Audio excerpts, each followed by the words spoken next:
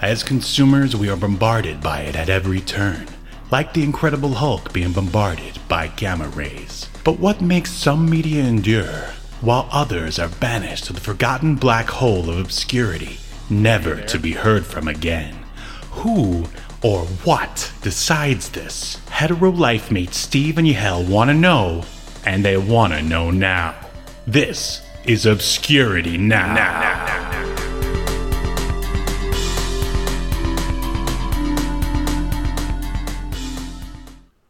And what's up, everybody? Are we connected? All right, we are. All right. I believe so. All right, what's up, everybody? Well, Welcome to another episode of Obscurity Now, the show where we take a look at weird and almost forgotten pieces of media, and we decide if they should be tossed into the black hole of obscurity or remembered for all of human history. My name is Steve, and I'm one of the hosts, and with me is a man who's always on a journey from the place where he lives to the castle. It's... it is Yahel. How are you doing, Steve? I haven't been to the castle in a while now, but that's probably... Is that a good thing or a bad thing? I mean, it's probably for the best at my age, you know. Yes, you're a very young, late. We'll just keep it a mystery for all the listeners. But no, I'm doing great. I'm ready to discuss the brave little toaster. But before that, I always forget. I want to remind people to subscribe at the beginning of the show, because why not? I mean, we usually wait for the end, but hey, sure. What will it hurt, right? Steve, I love the confidence you brought to that call to action. Yeah. Just amazing. I'm like turning into Millhouse. Subscribe. I mean, yeah, well, why not? Hey, it's not going to hurt anyone. I'm turning into like Millhouse's dad over here. You sound like the worst like drug dealer on his first day of dealing drugs. Hey, I've got some crack here. Well, why not? It'll make you feel good. I promise. Yeah. Yeah. But yeah. So what else is? So you're going to a convention coming up? Is that right? Yes, I will be at Retro World Expo. They did ask me if I wanted to do a panel again this year. I did a panel last time, but I declined because I just wasn't going to have time to prepare anything. And also, I just kind of wanted to not have any obligations.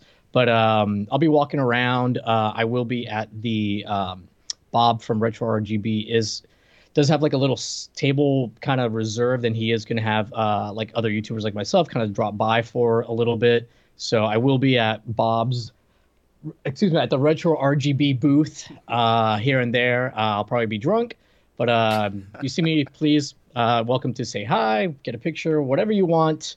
Buy me a drink. I won't say no. No obligations. The Yahel Velasquez story. That's it's going to be the biography I'm going to write for you after you die, because you're going first. I'd probably. Last time I was at Retro World Expo, none of the YouTubers, and it was like my first time doing a convention, and nobody was really drinking, even though there was like a bar right there. What? At the hotel lobby that we were all like staying in, which is connected to the convention center. So naturally, I found it was Corey from My Life in Gaming that I was like, I feel like this guy's probably like a drinker. And sorry, Corey, if you're listening. I was like, hey, Corey, I'm going to get a drink. You want me to grab something for you? He's like, oh, yeah, I'll do. I think he ordered like a rum and Coke or something like that. Anyways, next thing you know, I ended up getting everybody drunk, and everybody was nice and hungover for their panels and stuff the next day. So if you had a bad experience at a panel at Retro World Expo, you can thank me. I hear you ruined several people's like AA stint. They had to turn in their tokens after that. Probably. Way to go. I look forward to the day where we can both do a convention and get everyone just completely wasted on something. I don't know. Yeah. On love for fellow man. That's what I'm gonna get. Right. 100%. One giant man orgy. That's what you're getting at, right? Yeah. I mean, there'll be women there too, but anyways, I'll tell you what we won't be getting drunk off is the Brave Little Toaster, because it is an alcohol-free film. Oh, but there's plenty, I think, of drug-induced imagery in it. Fair.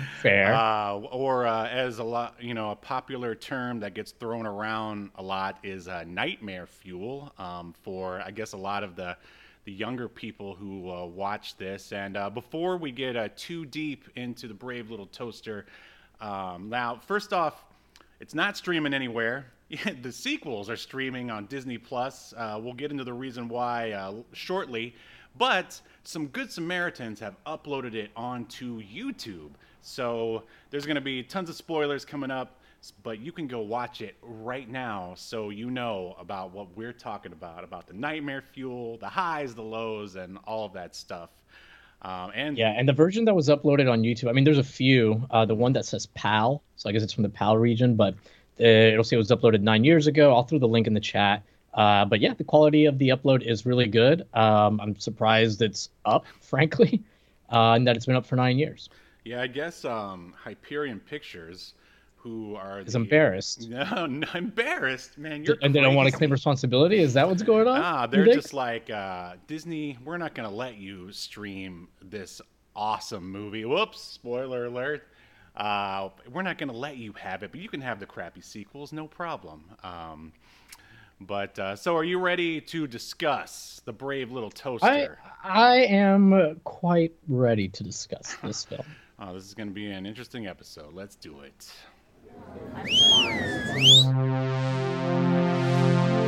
Welcome to your feature presentation.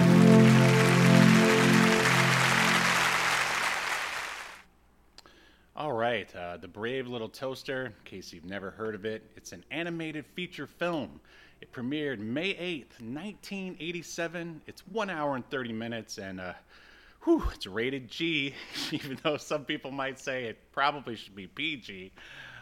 So, I mean, I already know the answer to this, but what is your experience with The Brave Little Toaster? I've never heard of it. I'm sorry, I've never watched it. I have heard of it, of course. But yeah, I never watched it. Didn't really know what it was about. And yeah, today was my first time watching it. What about you, Steve? It sounds like you have a long, deep, maybe emotional history with the Little Toaster because the few people I text a few people, let them know that I was, watching it because we were covering it, and they all were like, "Oh, I cried at this part. Oh, was traumatized by this." So it seems like people that watched it as a kid have very strong emotions and memories seared into their little child brains. Well, much like the Chipmunk Adventure, which we covered, I don't know, maybe a year ago when we first started this podcast, this is one of those honey-cut classic films that we recorded off of the Disney Channel and just wore that VHS tape out. Now, as far as like actually crying during the film, I don't think I ever did that. And You're too alpha of a child. You're an Andrew Tate child. there he is again. Yeah, I mean, I was already busy thinking about, which 6-year-old I was going to date. Of course, in this scenario, I'm 6 years old as well. Good thing I cleared that let's say up. if anybody wants to take that clip out of context, please, by all means. I mean, I'm just happy that you're listening, but please don't. Anyway, no. I mean, I don't know. I just remember, I think when you watch stuff as, as a 6-year-old or whatever, you're just like, hey, this is cartoons. I don't really care what's going on. But, in some of the more surreal sort of dream sequences, I'm sure there were times that I was like, oh, boy, that's weird. But, I just sort of acknowledge and move on get to the end of the film and then probably just watch it again. So, yeah, I have a pretty strong history with The Brave Little Toaster. Here's the synopsis for those of you who don't know. It's a group of dated appliances embark on a journey to the city to find their master after being abandoned in a cabin in the woods. Like, already it sounds very tear-inducing. And Sure. this was directed by Jerry Reese. He basically started out it seems like in all of these sort of cartoons and animated movies that we watch, like the directors, they start out like doing storyboards, production storyboards, and Jerry is no different. He did production storyboards on the original Tron, so watch out. And then somehow he moved on to Heathcliff and the Cadillac Cats. Do you remember that cartoon? I sure do. Yeah. I watched it. I'm trying to remember if it was any good or not. I really can't I remember. mean, I just But I vaguely recall Heathcliff being better than Garfield. what? Oh, I remember just I saying. think. I remember saying, "Why isn't he Garfield?" He's like the less popular Garfield, but I think we need to add that one to the list. But yeah, that was stuff that he did production storyboards on because I think his like storyboarding, aside from this movie, is more impressive than his directing credits. Basically, he directed The Brave Little Toaster and then went on to this live action film called The Marrying Man, starring recent murderer Alec Baldwin and former wife Kim Basinger. What? What's funny? Nothing's funny. uh, and Just an interesting descriptor. yeah, yeah. But The Marrying Man, I was actually watching it last night at work. Well, it bombed, and it's not a terrible movie, but it looked pretty expensive. And there's an old adage in the biz, let me tell you, because I've been in Hollywood for a long time. I know how the biz works. If you're a director, you're supposed to already have your like a next project lined up. So if the current one bombs, you already have work lined up. I think that might be Jerry's sort of shortcoming here because after this, he didn't really direct anything like big. He directed the Rock and Roller Coaster sort of like intro video. You ever go on that roller coaster at Disney, the Aerosmith Is one? that like the Aerosmith? Yeah. Yeah, I've yeah. been on. I guess he directed after. This is after the Brave Little Toaster and the Marrying Man. He then did. Yeah, that's the natural progression. Aerosmith themed roller coasters after you've done Yeah. a children's cartoon. Yeah, of So that course. was basically what he did for a while there was just Disney theme park related little like videos and whatnot, which is unfortunate because I think he's pretty decent, but whatever. And then the last thing that he, or at least feature that he directed, was this. It looks like an indie film called Susie's Hope, which it's about some sort of I don't know pit bull that gets rescued or whatever. Sounds kind of sad, but anyway, moving on. We got the writers here. Thomas M. Dish, who was called by Newsweek magazine the most formidably gifted, unfamous American writer. This What a movie, write up. I What know, a write up, right? man. This movie is Like, based is that an insult or a compliment? Like, it's I a don't. backhanded compliment, is what it sounds like. Yeah, But yeah, this movie is based on his novella. Has anybody read it? Let us know. and I guess not. If not, he'd be more famous, right? right, exactly. But then I guess he gets credit for the two Brave Little Toaster sequels. So this is a trilogy, everyone. Brave Little Toaster was followed by Brave Little Toaster to the Rescue and Brave Little Toaster Goes to Mars. That's like Yeah. And then machete. there's another one where like I guess they felt they needed to, from what I was reading, I don't know, maybe make it a little bit more realistic. And he's called the Pussy Little Toaster, What? and he's What? just That's not real. yeah, that's very real, and it is only available in adult bookstores, from what I understand. Shouldn't it be the Brave Little Pussy? I mean, No, because you gotta keep the toaster. Anyways, I don't want to oh, because of the explain marketing. Because of the the marketing. other movie biz industry to you right now.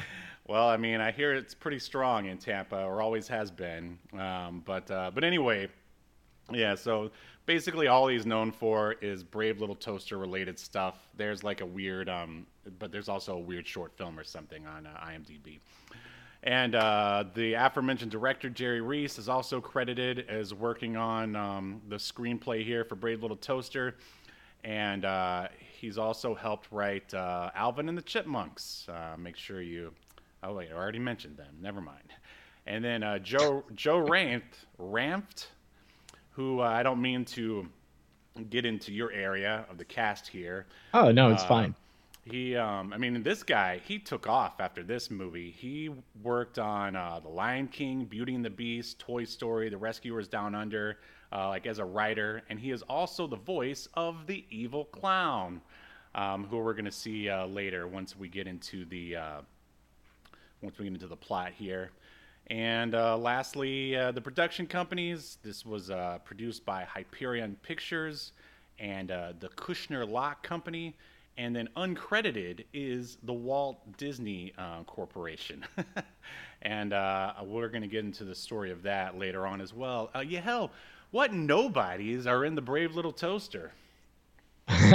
Well, it's a pretty sizable cast, so I'm only going to go through the better known ones. First up, I guess this would be the top or most well known actor at the time then. John Lovitz, he's still active. Woo. I'm a big John Lovitz fan. I don't know if you are. Oh, definitely. The critic, man. Yeah. I mean, this movie has like a really talented cast for the most part. John Lovitz, he's been in a bunch of stuff, still has stuff coming out. I don't think we need to go over what he's been in. Right. We've got Timothy Stack, who we recently covered one of his projects, Son of the Beach. Yeah. But yeah, he's written a bunch of stuff, acting a bunch of stuff. Really funny guy. Then we've got Phil Hartman, the late Phil Hartman, who was murdered. Not by Alec Baldwin, though, by his wife. Thanks Just for to be keeping clear. the murder joke going. Yeah. I'm sure their families would really appreciate Yeah, their deaths being the absolutely. butt of a joke on a little podcast. But Hey, I was hey, their devastated. deaths weren't in vain. I was devastated when Phil Hartman died. Actually, I was too, man. I'm a I love huge Phil Phil Hartman. Hartman fan. Yeah. He's amazing. Anyways, so he is no longer acting, as you can imagine. Oh, you bastard. He has no He's projects acting- coming out. He's acting in our hearts and minds. Yeah. Anyways, but SNL legend. He's in a bunch of movies. Great. He's got tons of classic stuff. Then, oh, by the way, so John Lovitz, I should mention, he did the voice of the radio. Timothy Stack is the voice of the lamp. Phil Hartman is the voice of the air conditioner. Then we've got a bunch of people who I'm not really familiar with. Mindy Sterling, she did a bunch of stuff. She's the voice of the mom. She was like in Austin Powers and a bunch of other things. And I mean, those were really only the people that I really recognize. I don't know if there was anybody else that you saw that you think is worth mentioning. I mean, I just want to say this guy's name. I mean, we have to at least cover the main Toaster group, and you did most of them. You left out Timothy E. Day as Blanky. I mean, I'm not familiar what else he's done, but the voice of the Vacuum, Kirby. Yeah, his name is amazing name. Thurl Ravenscroft. I mean, I just wanted to say that. I think he's starting his own Harry Potter house in the reboot. With that name. He's the owner of the castle, isn't he? That might be. For people that don't know, the castle is a nightclub in Ybor City Yahel's / hunting Tampa. ground. Yeah.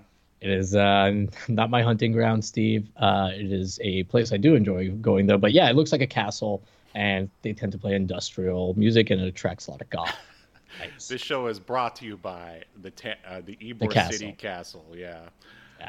All right. So the music here, which I think is the score is pretty great. It's done by David Newman. I guess no relation to Randy Newman. He has also worked on Serenity, Daddy Daycare, like tons of stuff. And the actual songs in the movie, because this is, I guess, technically a musical. There's only like 4 songs. It's not like Mary Poppins or anything like that. Is done by Van Dyke Parks, who did work on Heathers and The Departed. That's an odd leap to go from the Brave Little Toaster to The Departed. Sure is. And there's a lot of sort of history with just like the production of the Brave Little Toaster here. Do you know who John Lasseter is by any chance? The name sounds familiar, but hit me with the deets, Steve. He was like the head of Pixar before he was recently sort of Me Too. Was he murdered? He was Me Too'd out of there. Maybe he had a run-in with one of the Baldwins. Oh man, no. And, this isn't even topical. Like that, and the Baldwin thing happened so long ago. Well, people should still talk about it because it looks like he's gonna skate, or I don't know. But yeah, whatever. That's a different podcast. But anyway, John Lasseter, yeah, he was the head of Pixar. Unfortunately, he was sort of ousted under false pretenses, and now he's the head of like Skydance or something like that. So he's doing fine. but this was the first movie that he pitched to Disney to be a CGI, movie, basically.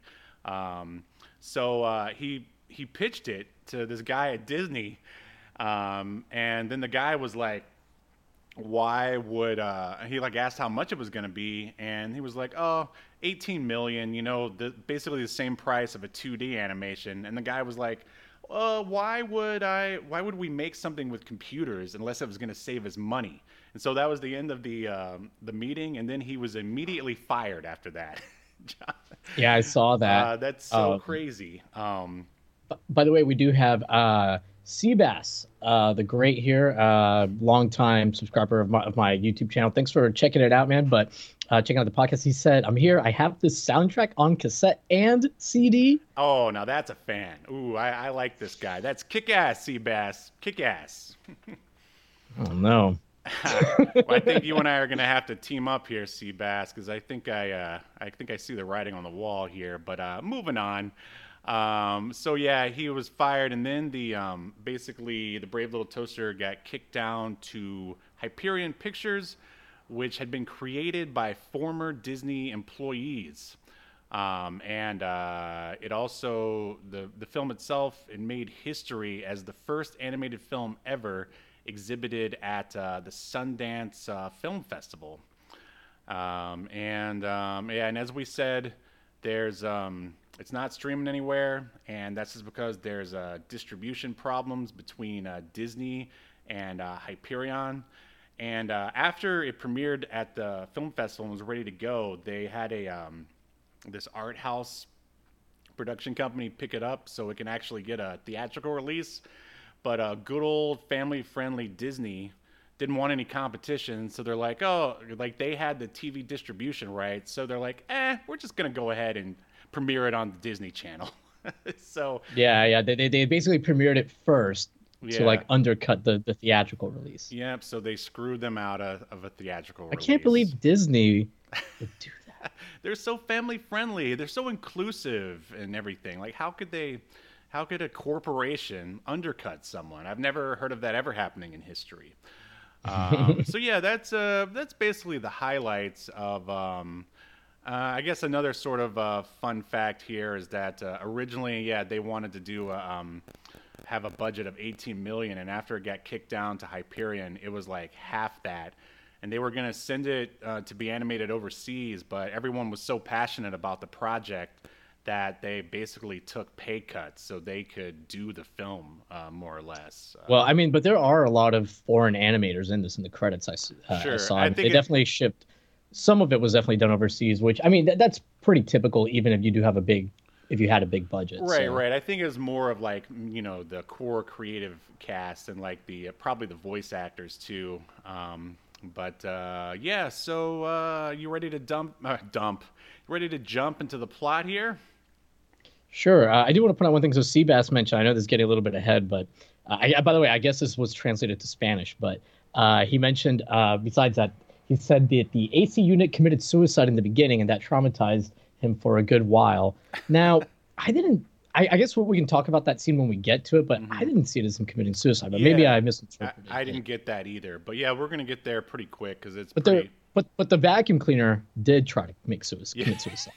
That could be argued. Sure. We're gonna unpack all of these very traumatizing moments right now. All right. So the film opens with a slow zoom in on sort of it already looks kind of like a sad looking cabin, just surrounded by these dark woods, and they're running the credits, and now we are in the house. And we zoom in on the toaster and the vacuum, and they haven't sprung to life yet. They just look like regular toasters and vacuums and radios. And then we see a picture of a young boy who was later revealed to be the master. Suddenly, the radio goes off, and he gives a news report. And then there's another voice that says he's trying to get some sleep. Then a light shines on the radio. Then the desk lamp walks toward the radio. Oh my gosh, my dreams are coming to life. And the radio leaps back. So basically, they're just showing you that, all these characters, these that are normally regular appliances, are actually like sentient, beings in this world. Sounds very similar. Now, you've actually seen Toy Story, right? Yeah. This felt very similar to Toy Story, and I know that a lot of the people that worked on this kind of went on to start, or at least were there at the genesis of Toy Story, Pixar. Especially one John Lasseter. So Radio then bounces on the bed. He wakes up the blanket. Then we see the AC unit spring to life. He coughs out up dust, and then along comes Kirby to vacuum it up. And then we see the toaster, and it looks like he's ready to shoot up some toasts, but his switch goes up, and he sees that there's no toast in there, and he looks a little distraught and sad.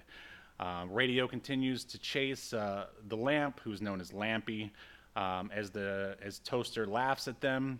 And then the Blanky, he sort of glides down the stairs and ends up covering up the radio and Blanky.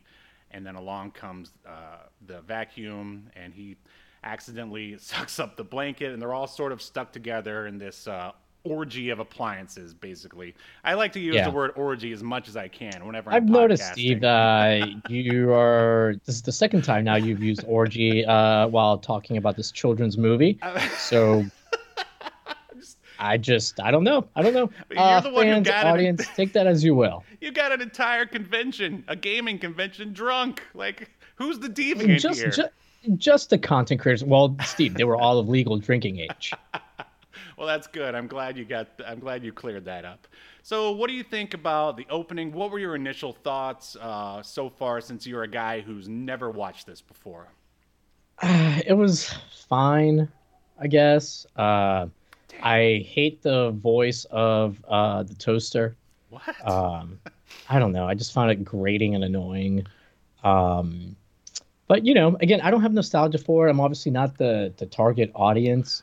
It was okay. It was fine. Mm-hmm.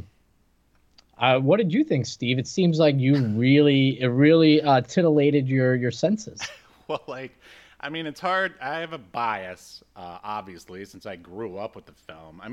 But watching it again, it was totally nostalgic for me. I loved, just as a guy who watches a lot of movies and critiques them all, I loved how they all sort of sprang to life and did what they would normally do, back when the master was there. There's sort of if you want to compare it to other things, it's like zombies and Dawn of the Dead, how they all go to the mall, even though they're all dead, just doing the same thing over. Yeah, terrible comparison, but it works. It's apt. Okay. So moving on. So they basically untangle themselves from Blanky, and then the toaster basically he says, "Good morning, everyone," and Radio and Lamp asks what they're gonna do today, and Kirby, who I guess is supposed to represent, he's the realist of the group. You could also sort of judge him as a pessimist properly. He says, "We're going to be doing chores just like every day." And then he says it's work. It's not supposed to be fun because the lamp or the blanket, I can't remember. It's like, work. Oh, it's the blanket. He goes, "Work. I don't want to do work. It's not fun." And then, he says, it's not supposed to be fun. And, but then Radio motivates the crew with Little Richard's Tutti Frutti. What did you think when that song was being played? How did you feel? I like Little Richard. And I think Tutti Frutti is a fun song. Oh, I hated it. What? Hated it here. You hated it hated here? It. Why? Because I was afraid. I was afraid. Again, I knew nothing about this movie really going into it, and I was afraid that it was going to have a bunch of songs in it. And even as a kid, I sound like a real annoying shit kid. But even as a kid, I didn't like, generally speaking, songs in my movies, kid movies. I agree with you. I think we've established that you and I pretty much hate musicals for the most part. Yeah. Well, I know I like musicals, but real ones like Miss Saigon or Les Mis. Excuse me. I'm like, oh, okay. Well, I guess I'm mistaken here then. All right, so Phantom of the Opera? Are you kidding? Every song on Phantom of the Opera is, as the kids would say, a banger. like, Uh, I don't really care for musicals, especially Broadway ones. Usually because the music sucks. All right, oh, I don't. I, I wow, shouldn't say it sucks. wow. I don't normally care for it. Like I like a few things here and there. I like the Rocky Horror Picture Show. I like Evil Dead, the musical. I mean, that's stuff that more appeals to me than they. I mean, and I've even been in a musical and I still don't really like them. Wow. Wow. Well, that's great, Steve. I hope you like the family that you're currently in, or are you lying to them too? Just playing a part, I guess, right? Whatever gets you on the Hey, world stage, I'm an Steve. actor, you bastard. I mean, or I used to be. I would just do whatever the paycheck said I had to do, basically. Wow. Wow. Okay, All so right. all right, so Well, let's get this straight here. All right, you're a guy who likes musicals, but as a yeah. kid, you didn't like music in your cartoons. Clear that up for Because me. because the songs tend to be like pretty cringy and like kind of cheesy, and True, there's true. always like not always, but there's usually like some dumb little dance. And just as a kid, I just thought it was like I don't know. But that's a I like musical, I man. That's a musical.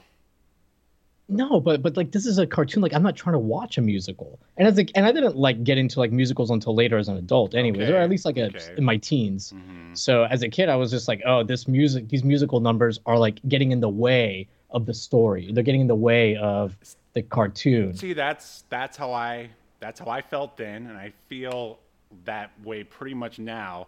So when I watch a musical and it's nothing but singing, like here, quick sidetrack here. So remember when Chicago came out, the movie? The one with Catherine Zeta-Jones. Yeah, and Yeah, yeah, like all right. So me and some other dudes, I think we thought it was gonna be like The Untouchables. We thought yeah. so. Me and some other regular straight white dudes. I mean, not that you can't like musicals and be straight or whatever. We went to Chicago expecting The Untouchables, and then we got Chicago, which is nothing but singing. They do Yeah. nothing but singing in that. Yeah. We were done. We were just like, why did we sit through that? It was a pretty fun adaptation, I thought. I But mean, I then that's like I really hate like Hollywood just won't give up on the musical either. It's like they still make them, and I still hate them. But anyway, Steve, so Steve, wait, hold on. While we're on this tangent, have you ever watched the Phantom of the Opera film with Gerard Butler in it? no, no, I haven't. Okay, so Phantom of the Opera is one of my favorite musicals, and but you should watch the Gerard Butler one because it's fucking unintentionally hilarious. Because Gerard Butler clearly can't sing, but it's him singing, and I remember like watching like a something on like Entertainment Tonight, like where he was like going to like a vocal coach or whatever. So what he does is he screams a lot of the lyrics, especially if it's like a higher note. He just kind of like yells it. It's Hmm. amazing. So there's definitely some entertainment value to be gleaned from the not so smooth or sultry vocals of one Gerard Butler. All right. I will take you up on that someday. But for now, just so I have everything straight in my head about you and music in film and TV or whatever, is that all right? So as a kid, you hated music in your cartoons and your animated For the movies. most part, yeah. But as an adult, you don't mind it. You don't mind musicals and or feature film adaptations of musicals. Is that what I'm getting? Right, but I still don't want like a random song in the middle of my regular film, whether it's an animated movie or a live action film. All right. That's not what I'm here for, Daddy. And to clear it up for myself, if if the music sort of skews more towards what I like, I don't mind it. But if the entire movie is all singing like Chicago and that Repo, the Genetic Opera, did you ever see that one? Did you ever, No, well, I saw a little bit of it, but yeah, not nothing. that one also was nothing but singing. It's like I can't do it. I can't do it. So all right, back to the brave little toast. All right, Yeah, nobody cares about this. Let's move on. I loved as a kid hearing again like what's essentially a rock song in an animated movie because much like we said back with Alvin and the Chipmunks, basically what you get in these animated movies are Disney songs, which are usually pretty cheesy and grating. but to hear an actual song that you would hear like on the radio being played in an animated movie, like I loved it. I loved it. But you hated it. Is that right? Yeah, yeah. I Okay. did not like it today, and like I said, I am a fan of oh my god, I just forgot his name, but Little you know Richard. the Little Richard. thank you, Little Richard. Yeah. And I like Tutti Frutti. I think it's fucking pretty badass, man. No, Like that's the a piano great part. song. Sure. Yeah. I mean, Get little. the fuck out of here. Like it's pretty badass. But But you don't like it in the Brave Little Toaster. no, Learning a lot about you on this episode. are you? Are you? I think we're learning a lot about each other. I think we are. I think there's a rift forming. All right. This just in. Podcast host wanted for obscurity now. All right. So they clean the cabin happily until Blanket suddenly stops and stares off into the distance. And they all see that he's staring. And they're like, what's going on, Blanket? And he goes, a car. Then they all pile up on top of each other so they can reach the attic so they can get a nice high view of the car that's approaching. Blanket looks out and he does see that a car is coming, and they're all asking if it's the master, the master. And then we get one of many sort of hallucinations or fever dreams, if you want to call that. The Blanket hallucinates that the little boy from the picture we saw earlier is approaching him, and he hallucinates that they're about to like embrace, and right when they do, bam, they cut to the car, and it turns out it was all just a big dream, and it wasn't the master.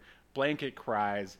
What did you think of our first of many sort of nightmare-fueled dreams? What did you think of that? I was very confused as to why he was hallucinating, because I guess that's what it is, like, or having a daydream or something. Like, it's very weird that it happens. It's used so often. I don't know, but this is meant for little kids, so I guess they wouldn't care. But whatever.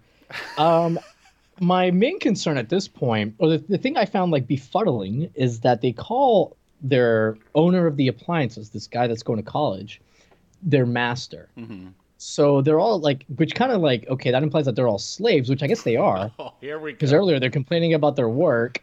So I don't know if they were like, isn't that kind of like a weird choice of word though? Like, wouldn't owner have been like better? Or, I mean, I know that that's not that much different from master, I guess, but. Right. I mean, I never really thought of it. Just use his name. Until you just brought it up. It's very weird. This is like a very pro-servitude, pro-slavery movie because they love their master. They love their master. I mean, much like robots, I mean, they're built to serve, so they would want to serve him, like in this world. Yeah, but they're sentient and have free will also. But they want to. They want to serve him. So that makes it okay to own them, Steve? In this world, apparently. I see where you're getting there.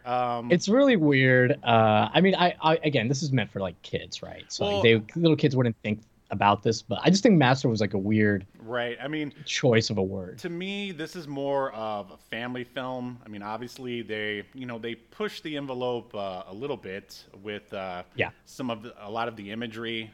In fact, that's why that one art house distributor was going to pick up the Brave Little Toaster. They were going to show it at like evening and midnight showings because they felt it would work better for like older kids and like a college crowd. I mean, I could see dudes getting really high and going to see this. I mean, and by the way, and you're the one here that's a father, right? So maybe you can tell me if it's not really the case. But kids from what I remember, as far as I know, like they tend to like pick up little things in movies and just repeat them, or whatever. So like, I don't know, I could see like some kid watching this and being like, oh, I want a master, or whatever, like not meaning it like in any kind of weird way. Cause it's just an innocent child. Mm-hmm. But that's why I think it's just like a weird word that they chose, right, where they could have been like, our friend, like call him their friend or anything, or just use his name instead of master. Like it was just kind of weird. I gotcha. I can see that. So moving on, Toaster says, let's get back to work. Then the Blanket continues to cry. He cries over the picture of the master, whose name is Rob. We can call him Rob if it makes you feel better. Kirby, I'm fine. You seem highly offended. You seem No, very I'm not angry. offended at all. No, I'm not offended at all, and I don't think it's like offensive either. I just think it's like Right. It's a little kind of a weird. weird Right. choice. So Kirby tries to grab or suck the picture away, and the frame breaks, and then it looks like the wind is starting to blow the picture away, but in actuality, it's the air conditioner who laughs sarcastically. And in case you fell asleep during Yahel's reading of the cast, this is actually Phil Hartman doing a Jack Nicholson impression, and man, is it not spot on? It is spot on. And if I remember correctly, Phil Hartman did a Jack Nicholson impression a few times on Oh, SNL. sure. Yeah, absolutely. So yeah, he's very good, known for that. Yeah, and then I don't know. The air conditioner here could also be seen as maybe not. He's not a realist. He's almost more of like a. He seems like a conspiracy theorist, which isn't like something that anyone is It's weird that he bored. started talking about QAnon. I did think like that was weird. And the reptilians. Yeah, yeah. But Yeah, yeah, so yeah. basically, You know everyone in government's a clone, Steve. oh, don't I know it, brother? Like, let's start up a new podcast all about it. But basically, the AC, and he's very cold and sarcastic. Get it? Because he's an air conditioner. Right. He's like, you guys gotta give it up. That kid's not coming back. And then I don't know. Kirby says something to him, and then this is a fun line, and it could also be misconstrued if you want. He's like, "What are you gonna do, Kirby? Suck me to death?" Yeah, and I thought that did get a chuckle out of me.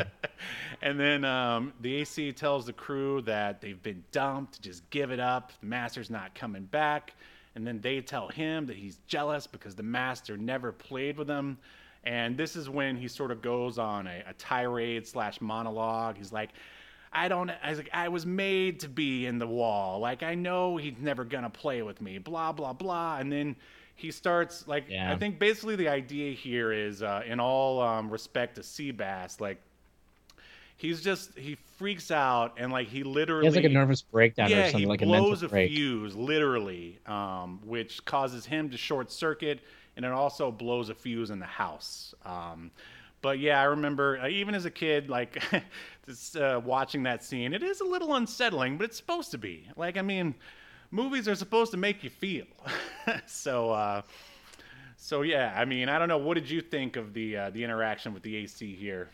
I mean, again, got a chuckle out of the "What are you gonna do? Suck me to death" line. Like, and I had seen that Phil was the voice, so I was like, "Oh man, I bet that was an ad lib Yeah, I by Hartman," because definitely. it sounds like the kind of ad Same lib he with would the do. when he starts going on. It's like, you think I don't see what's going on here? This is a conspiracy. You're all against me because you can move around and I can't. I'm like, gosh, that's Yeah, so brilliant. Like, yeah. I, Like you can definitely see Phil if if you ever watched him on SNL, you could definitely see him like in some kind of like AC like costume or whatever, like saying this stuff, right? definitely, In fact, definitely. this would have made like a great skit on SNL. This Yeah, like yeah, for this sure. fight, I mean, well, there's a lot but of great sort of puns and metaphors, mostly puns throughout the whole movie, that are just sort of they're delivered very deadpan. That I know as a kid I didn't get that I was getting now, for sure. I wish there would have been more Phil Hartman in this movie, I but agree. He only comes back one other time. But I was going to say it's pretty interesting that, long after this, Phil Hartman ended up being on a news radio. So basically, I feel like, I mean, who do you pick if both guys show up? Who do you pick to be your radio? And I mean, they went with John Lovitz. But again, to touch on the sad fact of Phil Hartman's passing, after he died, they replaced him with John Lovitz, who was the voice of the radio. Did you ever watch News Radio? interesting. Oh yeah, I love News Radio. Yeah, great show. Great show. Hmm. By the way, Seabass here, he wrote, and I was actually going to mention this. I'm glad he brought it up. That the AC says it's not my fault that the kid couldn't reach my knob when they're talking about like, oh, he never wanted to play with you, and Yeah. then he finally like blows up like or whatever. Yeah, You so know? seems Yeah, like he's accepted his lot in life, but still isn't very definitely happy has some about it. mentally. He's Yeah. mentally unwell. This air conditioner. Right.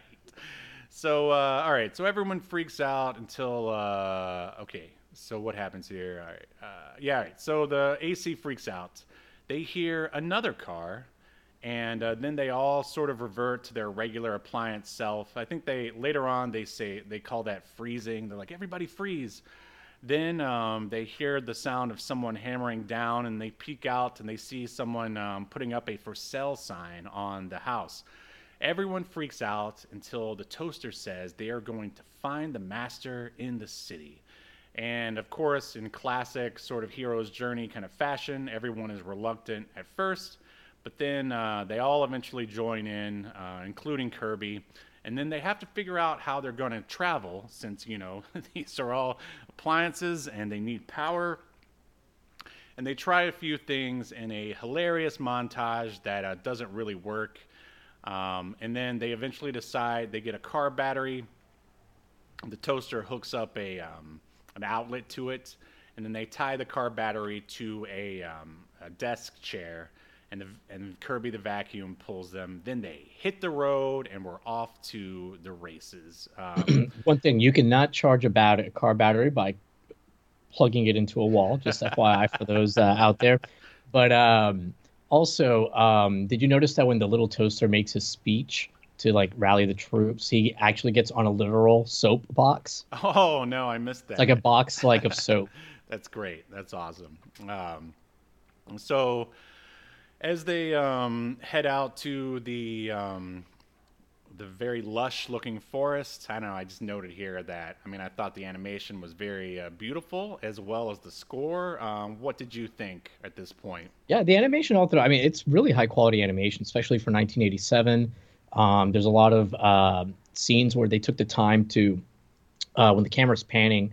In the 80s in particular, you wouldn't see a lot of like parallax scrolling. It would just be like everything's moving together basically. Yeah. In real life, obviously, like your objects that are closer to the camera move faster than the ones further back in the background. So yeah, they have some like nice stuff like that. There's a few like shots where the camera, quote unquote, the camera is like going around the characters. So they give it some 3D space. So yeah, there's some really nice animation. What did you think of the score so far? Forgettable. Oh, it's okay. You bastard. It's fine. We're done. I feel like it could have been like in any like 80s movie. I don't know. I just all right. In maybe any 80s cartoon, I didn't think it was anything special. It wasn't bad. Just nothing that made me go, oh, this. I'll remember this over the score in The Land Before Time or something. All right. I guess yeah, that's what I fucking all we thought, can say Steve. about that. All right, so that takes us, speaking of music, into our first musical number, "The City of Light." What was your thoughts on this song? Why don't you? I didn't like any of the songs. So well, that's not true. That's not true. I appreciated the B movie song later on. Thank you. I still could have done without it, but at least like it was something unique and different. Let's already say, all right, the songs are there, so I just want to know what you think about them. But I didn't like this Light song. I didn't like it. Right. I thought this one was the most basic of them all, but typical of hey, we're starting off on our journey. Let's rah rah, blah. I didn't hate it, but I feel like the better songs are stacked towards the end. So they stop. And end up in some gray, dead wood-looking area, and they argue a little bit about where to go and what to do, and then they realize that they need to get some sleep, and they need some and the blanket. Why do these appliances need sleep?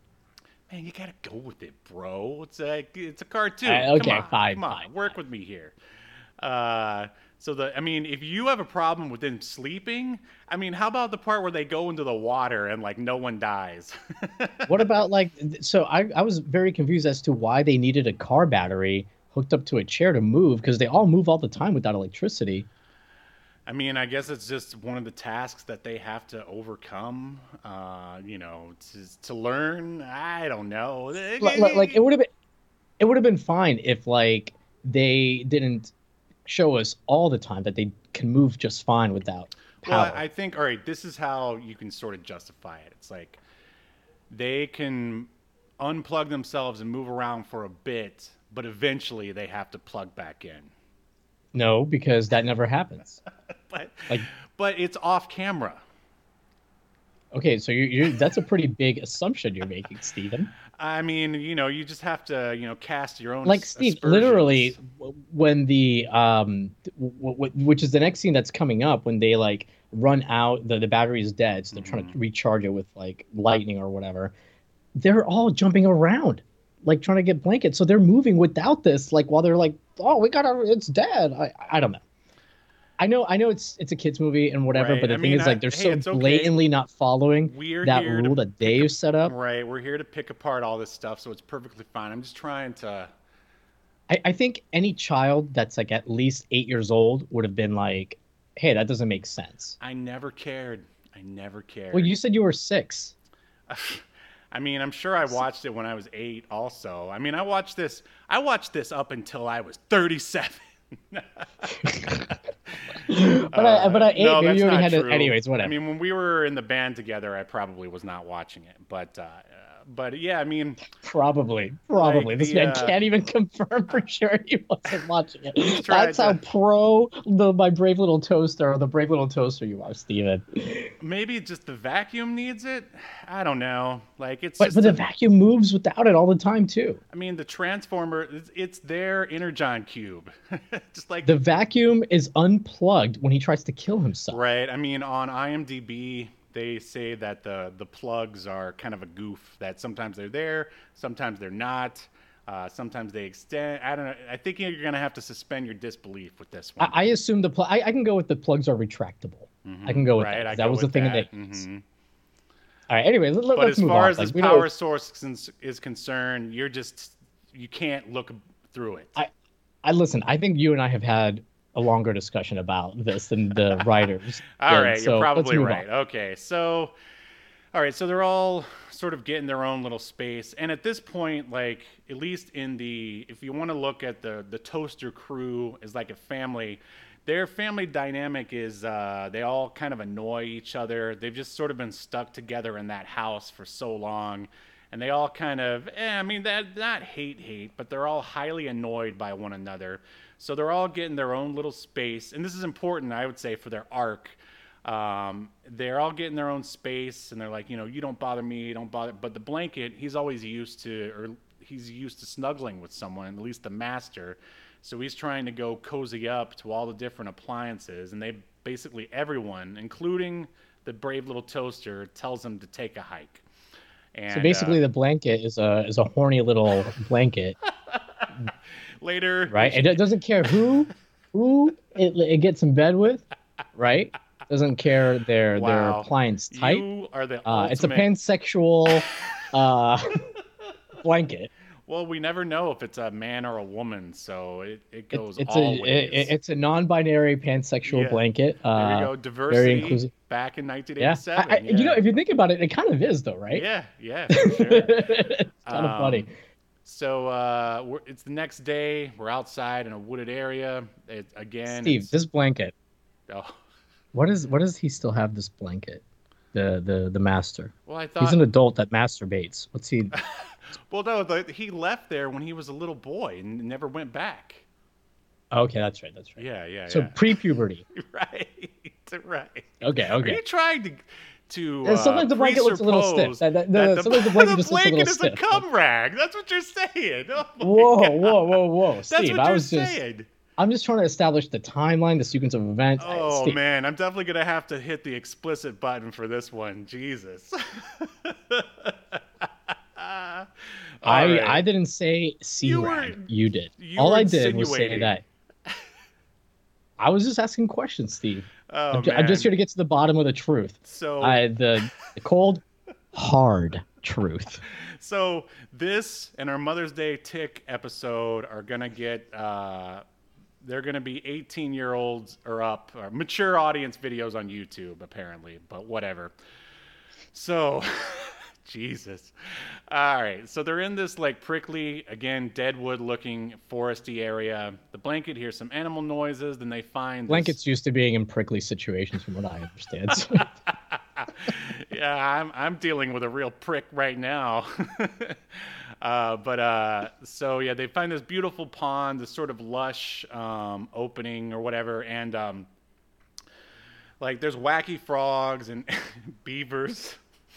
All the animals chase after a worm. It's a fun little segment, though. At first, Is it? I didn't. Hold on, we're gonna get there. Though I didn't really see the point until I was thinking to myself, I'm like, do you feel like maybe they're parodying like Disney movies with this like sort of scene? I think you're reading too much into it. I think they were trying to hit the. No, seriously, Steve, because I feel like there's a little bit of filler in this movie. I feel like there's about an hour's worth of story. It does And then move there's fast, and the musical numbers help sort of pad the story. I'll admit that, but Right. I think if you take out the musical numbers and a couple of the filler scenes like this one, I think you get down to about an hour. all right, I'm gonna fight you on this one. There is a reason here. All right, aside from possibly parodying Disney stuff, because remember, Hyperion was all made of like former Disney employees.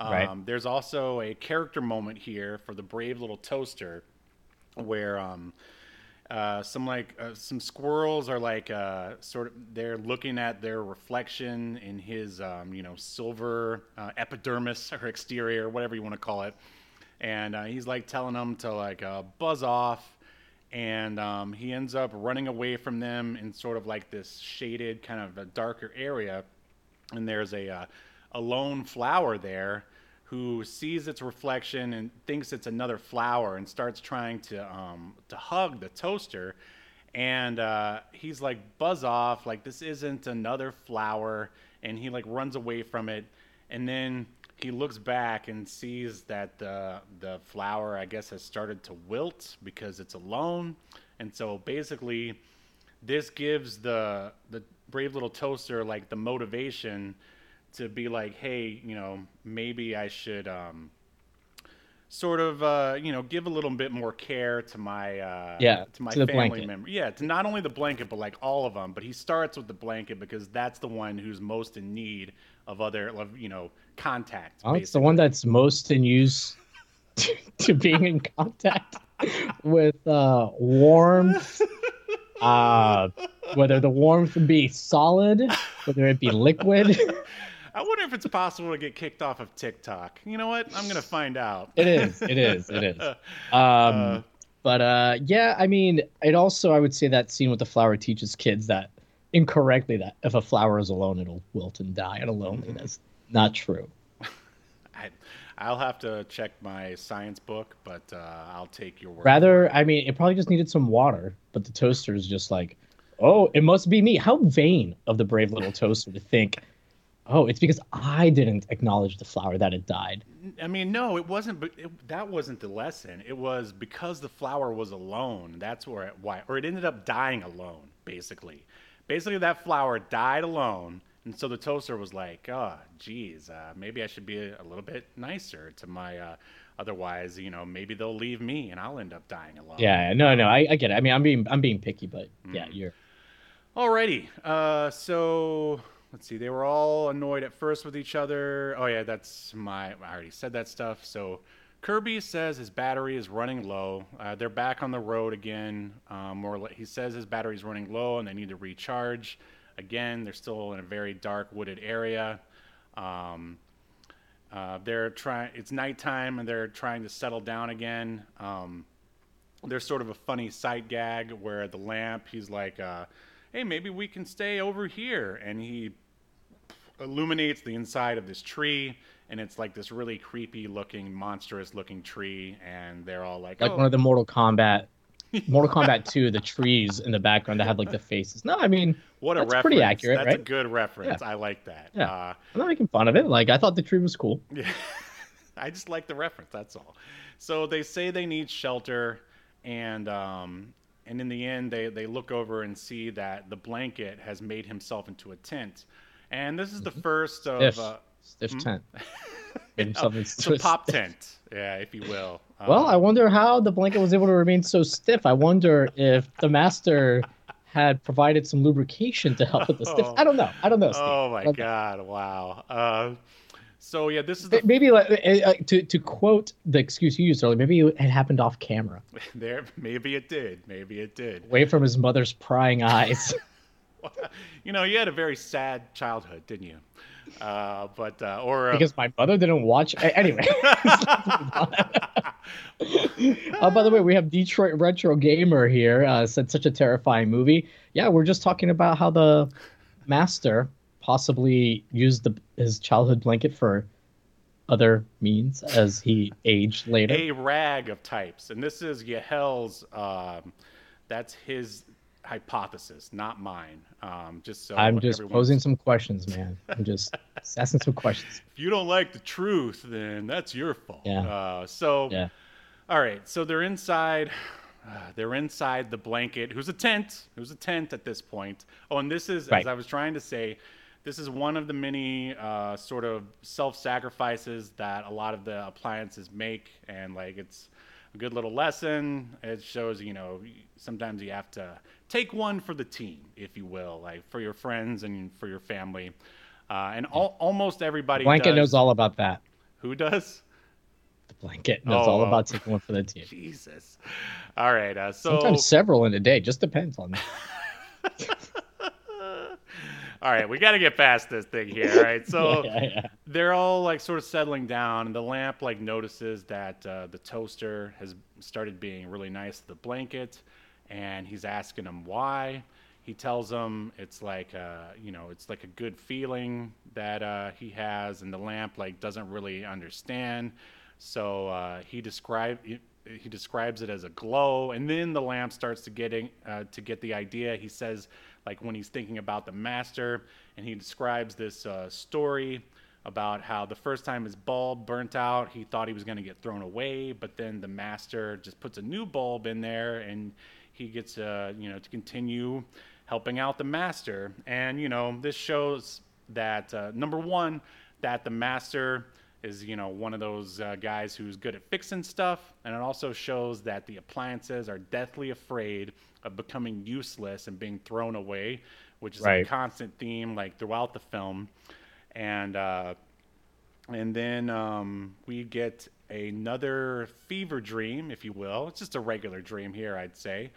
And the master makes a face in the toaster, and the toast pops up.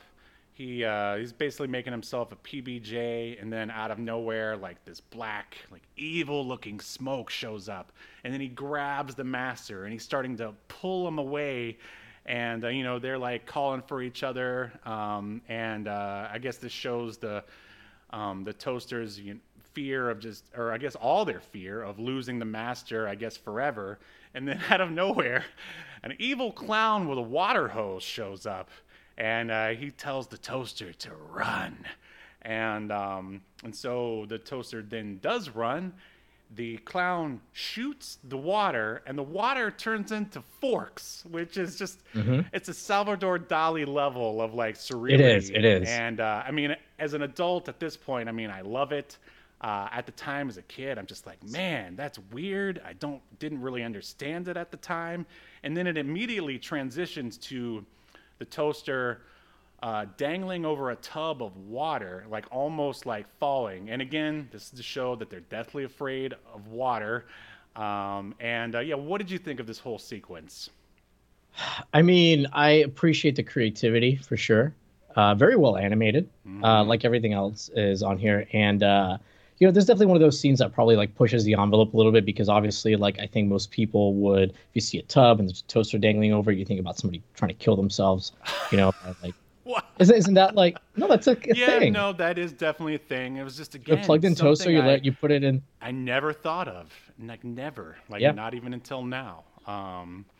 Well, I mean, that is, I don't know if that actually works, but that's like a trope, right? That Stay like you can kill yourself. Stay tuned for next week, where we try to find out if the old toaster in the tub suicide trick works or not. Yeah, Reptilian Media, how it works episode next week. Right. So, but anyways, by the way, Steve, I did, Detroit Retro Gamer had commented that this is such a terrifying movie, which, by the way, the people I text, they were traumatized by several scenes. Again, for those that are just joining, I have never seen it. I had never seen it before today, but I asked Detroit Retro Gamer like what they thought was the most terrifying scene. Mm-hmm. So they wrote, to be honest, I can't remember anything specific beyond the feeling of suspended anxiety.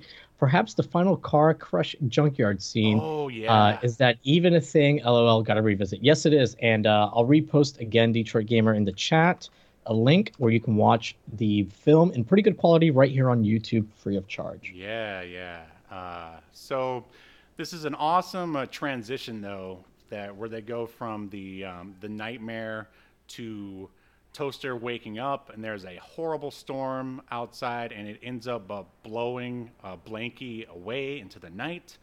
And then while they're busy searching for Blanket, they just sort of keep calling his name over and over again. And the lamp realizes that he needs to charge the battery. And I guess the idea here is that, his discussion with the toaster sort of, made him, realize that he too needs to take one for the team. And so, at first he's trying to use his bulb to help search for Blanket, and then he's running out of juice as well. He's trying to charge himself in the battery. So then he gets the idea. He points himself basically to the sky and ends up getting struck by lightning, and it charges the car battery. And this is 100% accurate science. I know you're going to say it's not. But no, it's cartoon science. I wager science says it's not. No, but with my feelings, it means that it is. Okay. So he gets struck by lightning, and I mean, again, that's a very memorable scene to me. I remember when that happened. I was like, is the lamp gonna be okay? But luckily, we transitioned to daytime. They're still searching for Blanky.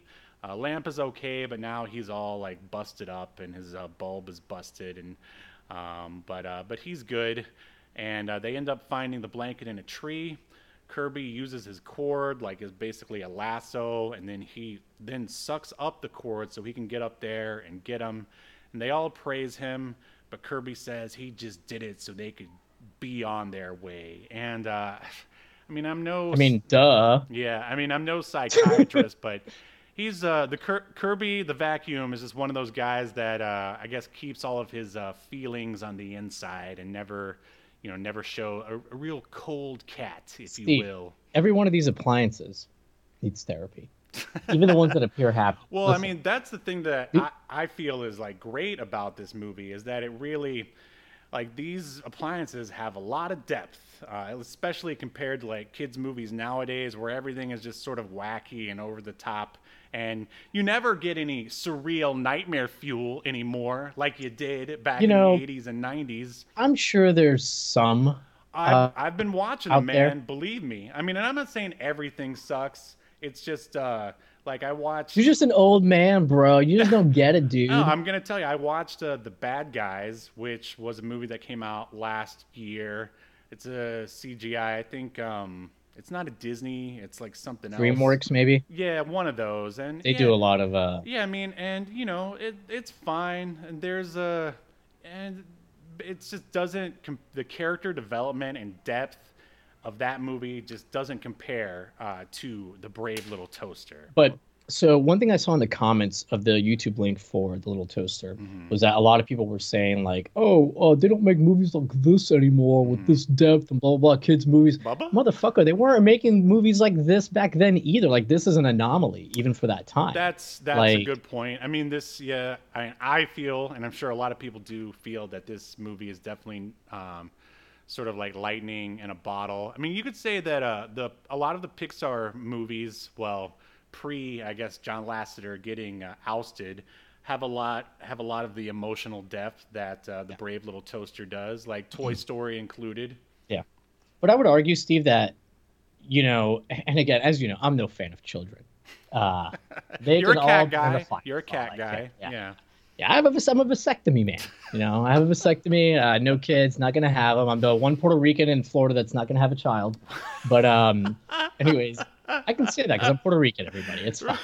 But by the way, Retro Gamer had written in response, revisit it because I had told him, he or her, you can revisit your trauma at that link in reference to the movie, and you wrote, revisiting trauma, a favorite pastime Thanks, Disney. Hey, thanks being an adult. And don't forget to thanks Obscurity Now. Yeah. We're here to But make you relive all your childhood trauma. absolutely, absolutely. We want no one to be happier than Right. us. That's what's important as an adult, to push everybody down. Right. But yeah, I do think that movies like this, kids movies like this, where there's these characters that have these, especially like so many characters who have like complex like issues and a lot of like their own like trauma and things that they're doing. That should be the anomaly. I don't think like most kids movies should be so traumatic, because everyone's like, this movie traumatized me. It made me cry. Right. Well, a lot of people say that about like Watership Down. I don't know if you've ever seen that one, and that is way less joyless than this. I mean, I feel like maybe more movies in general, animated or otherwise, they should all have character depth and arcs, and they don't all have Right. to have like surreal dream sequences that reveal Right. the character's inner turmoil. But Sure. yeah, just a little more. I'm not saying, Steve, don't have arcs, good story arcs Right. or character arcs, Right. or have characters that are like, that have depth in these kids movies. I'm saying they shouldn't all be so traumatic Sure. as this movie apparently is for. Because, dude, everybody I've talked to about this has said at least one or two scenes. Oh, that traumatized me. That traumatized me. Right. Well, Imagine if every kids movie or most kids movies were traumatic to children. right. Well, I mean, in corporate Hollywood 2022, yeah, they don't want to even have the even idea that anything is anywhere near traumatizing. It's just, we're just going to have laughs and sell as many toys as possible. So, yeah, you're right. But I would This argue, is- Steve, the real world is traumatizing enough right now. It's where true. I mean, but hey, even in the 80s, there was the nuclear threat and whatnot. But no, there's nothing wrong with pure escapist entertainment, where there's no trauma. Yeah. Like But more or less. ultimately, for me, I don't care. Traumatize the kids, don't traumatize them. I don't care. Just keep them out of my way. Right. So, I'm a vasectomy man. yeah. So, Jesus, that's gonna be a T-shirt. So yeah, Kirby. They're all praising Kirby, and Kirby fires back and rags on them all, and tells them to leave him alone. And then at this point, they're next to this. They come upon this waterfall, and yeah, Kirby himself freaks out. I guess the idea is that he's never seen a waterfall before, and he ends up sucking his own cord. Oh God, that sounds terrible. But I mean, Yeah. I didn't get the idea that it was suicide. Maybe more of an accident because he was freaking out. I mean, if it was suicide, wow, that's really messed up. But hey, this movie So I think it's traumatized a definitely on purpose. generation. I think it is on purpose, because like I went back and I rewatched it, just to like see, like make sure I wasn't like imagining. But he like pauses and then goes like, and like purposely bites his like cord. Wow. I mean, this So- this is intense stuff here. Now you could argue, like you said, you could argue it either way. Maybe it's not him trying to kill himself. I suspect that they left it somewhat ambiguous, like on purpose, where it's Sure. kind of like, well, we can't just be like, yeah, this vacuum's trying to kill himself. But Right. for those that can see what we're trying to say, they'll see that, and for those that don't, that's fine too, because you can still see that. The point is, he's stressed out about the waterfall. Sure. Yeah, absolutely. So they revive him, and and this is all like good because they sort of brought Kirby down to his low point, because he's about to get his chance to sacrifice himself for the crew. Like they revive him, and they all then they're like, how are we gonna all right, I shouldn't skip over this. Basically, they revive him, and they're like, yay, we were really worried about you. And he's all like, shove off, like, I don't care, you guys suck. Basically, he's And- mad that they didn't let him kill himself, Basically. and kind of jeez. embarrassed about it, which Yes, that's the thing that happens. for sure. And then he's like, well, how are we going to get across this waterfall? And so cut to, they have all tied their cords together. He swings, like the little toasters on the very end, they swing themselves over. The brave little toaster makes it, but then he himself gets freaked out by the waterfall, and all of the appliances except Kirby, they all fall into the water. And so then there's a great sort of, I don't know, moment where you're not exactly sure what's going to happen. And I guess the idea is that Kirby is contemplating like what he's going to do.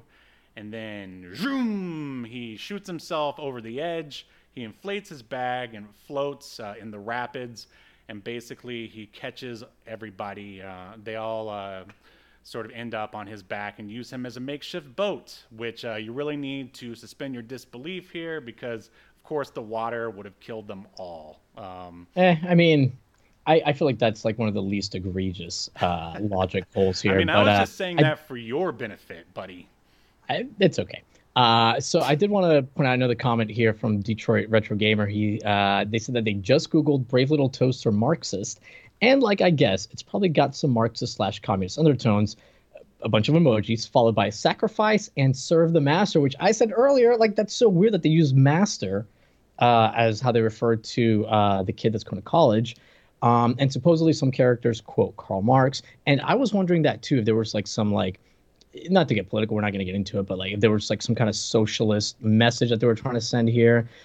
But also Seabass said that he didn't catch that moment, I think, about the Kirby killing himself possibly. But he mentioned that he ended up reading the book. And earlier we were like, who even read the novella? Yeah. Well, Wow. We've got one here. That's amazing. I mean, we might have to do an interview with you, Seabass. That's awesome.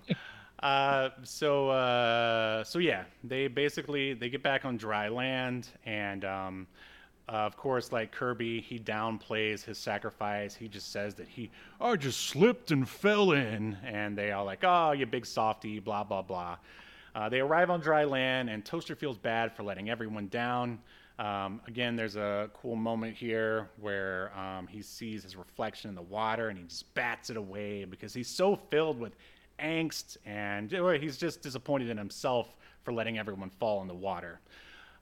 So they lost their battery, so now the crew has to pull Kirby. So again, this is, and again, we've already talked about it too much.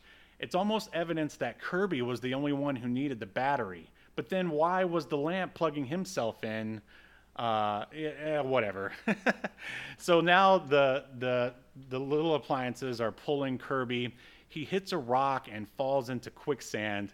And this is one of those things where, remember in the 80s when everyone got stuck in quicksand at one point? And just as a kid, what happened to quicksand? Did we just get rid of all the quicksand on Earth? Like no one ever has that issue in movies and cartoons. I lived and worked in Dubai for a year, and it's filled with sand, and I never got anywhere near any quicksand. Yeah. Funny how that works, right? What a weird trope, and no one ever even uses it anymore. Probably for the best. They all have their cords attached to him, so when he falls in, all the other appliances fall in. The last one left is the radio, and basically everything that comes out of the radio is pretty hilarious. He's like playing a song, and it's like this guy saying, "Oh, honey, I'm coming for ya," or something, and he sings all the way down. The only thing left is his antenna. And then a man grabs it, and I like how they at least, it's not complete coincidence. He's just like, oh, I thought I heard a radio. And then he realizes that all the other appliances are attached to him. Cut to, the man gets into his monster truck, which I always thought that truck was the best when I was like an 8-year-old. That truck today would be covered because it's like a super raised, like a mini Bigfoot truck. If you live in Florida like I do, you've seen them. People raise their trucks. It would be covered, littered in misunderstood Punisher stickers. Oh, I thought you were going to say the Confederate flag. Well, that too. I mean, you'd have a certain political figures getting peed on by Calvin and Hobbes. You'd have a Punisher sticker. Thank you for saying misunderstood Punisher stickers, because I'm a huge Punisher fan, and and those guys don't read comics. I mean, let's be honest. Yeah, but Punisher doesn't like cops, guys. He doesn't like cops. But it's funny because the guy driving the truck is just like a typical Star Wars nerd, like just this fat sort of doughy guy who's just always talking to his dog. And he is a hardware store owner. He brings the Toaster crew in and puts them on his workbench. Then he goes up, and there is a dude there asking for blender parts. And but before the guy comes back, there's like a work lamp who once again is voiced by Phil Hartman doing his best Peter Lorre impression. He's the guy from Casablanca. If you've never seen Casablanca, you should check it out. And they're like, boy, the hardware store owner is a really swell guy. And he's just like, oh yeah, he's real nice, like very sarcastically. I love the amount. I can't believe like you don't love the amount of sarcasm that's in this cartoon. It's like you never got that back in the 80s. Okay, I mean, sure. See, you're being sarcastic right now, you son of a bitch. I don't want to get too much into it because I don't want to. All right, you're right. I feel like I would have to like get into my verdict. So, sure. You know, I get it. I get what you're saying.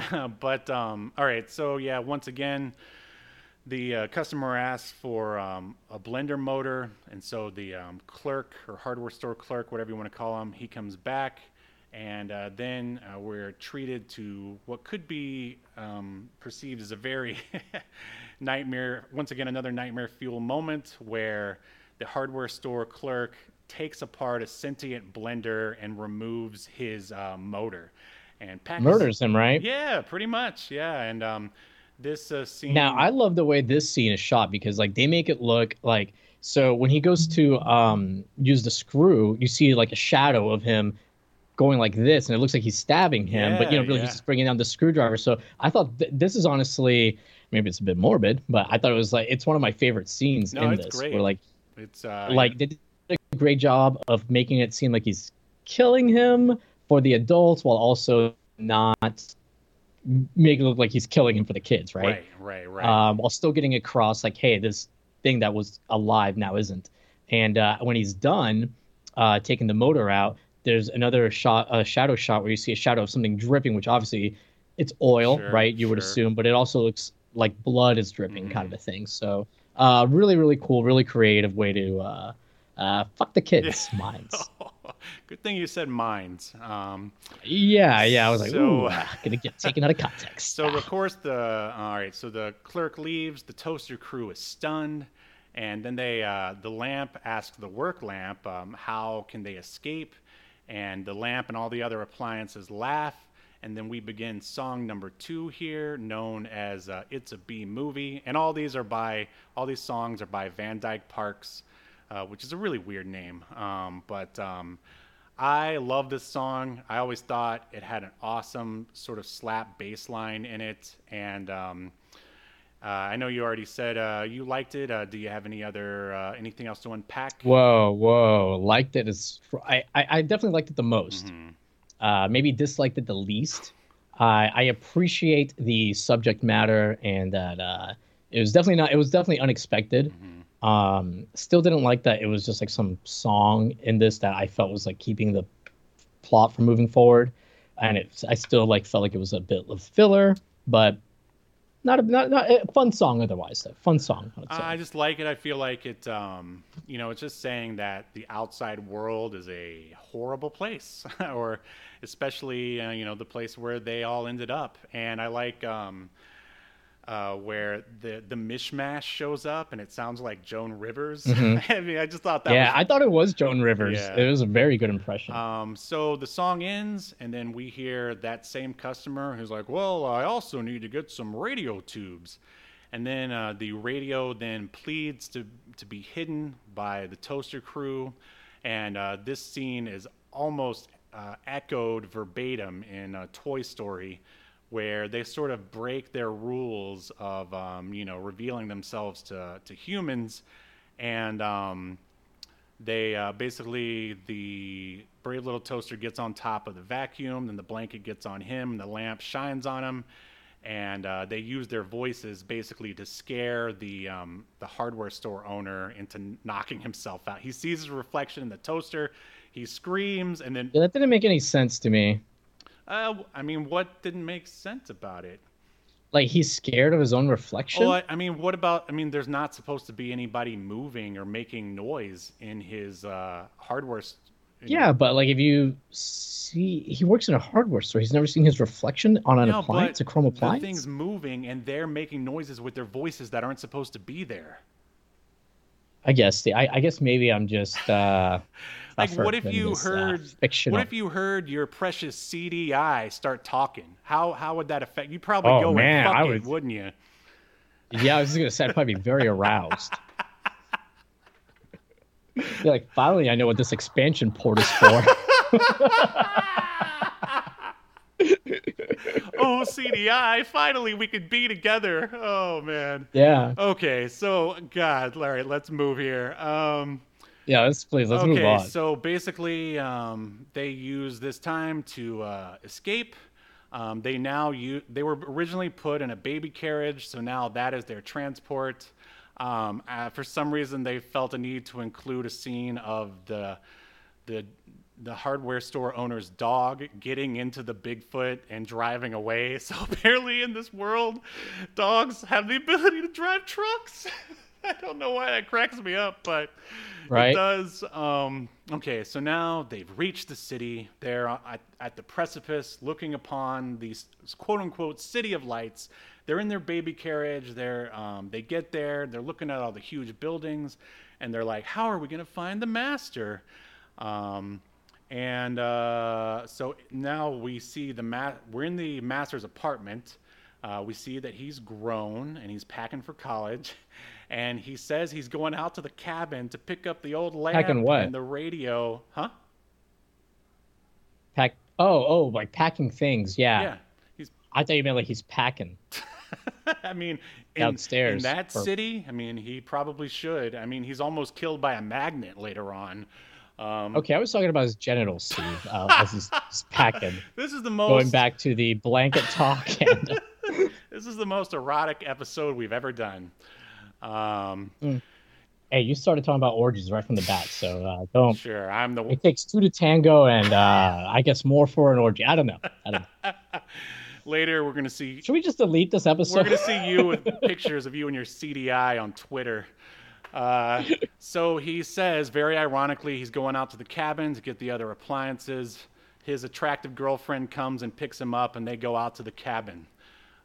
So back with the crew, they use a phone book in a phone, a payphone. Whoa, dated. And and they find the master's address. Then they ask a traffic signal where to go. And I thought the bit with the traffic signal was kind of cute. Whatever.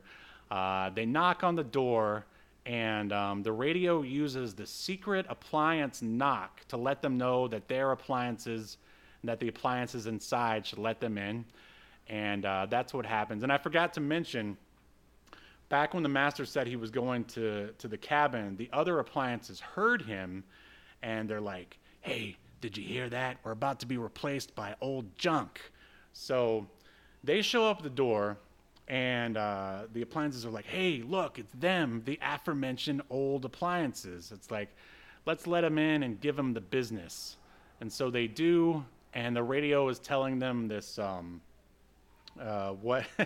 this very bloated, sort of over the top version of their journey, and like the lamp is more impressed than anyone else, and Right. so then you start to see like that the other appliances are very the new ones that are in the apartment are very disingenuous. A sewing machine starts talking trash about the blanket, and then when he comes by just to say hello, they say hello back. You know, typical city folk stuff. Very Hollywood, if you will.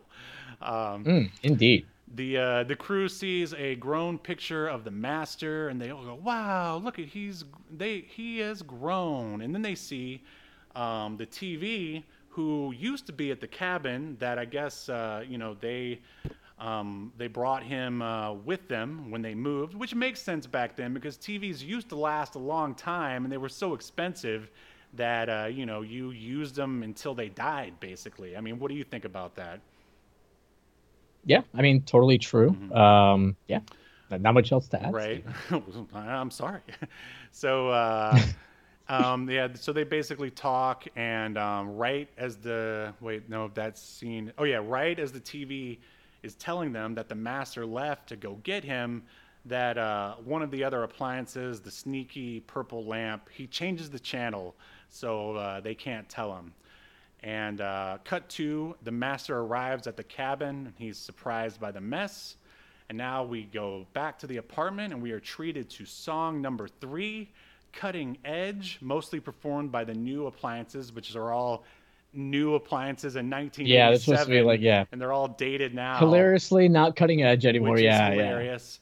And basically, it's their song to brag to the Toaster Crew about how high tech and cool they are and how obsolete they are. What did you think about this song? Didn't like it. Thought it was lame.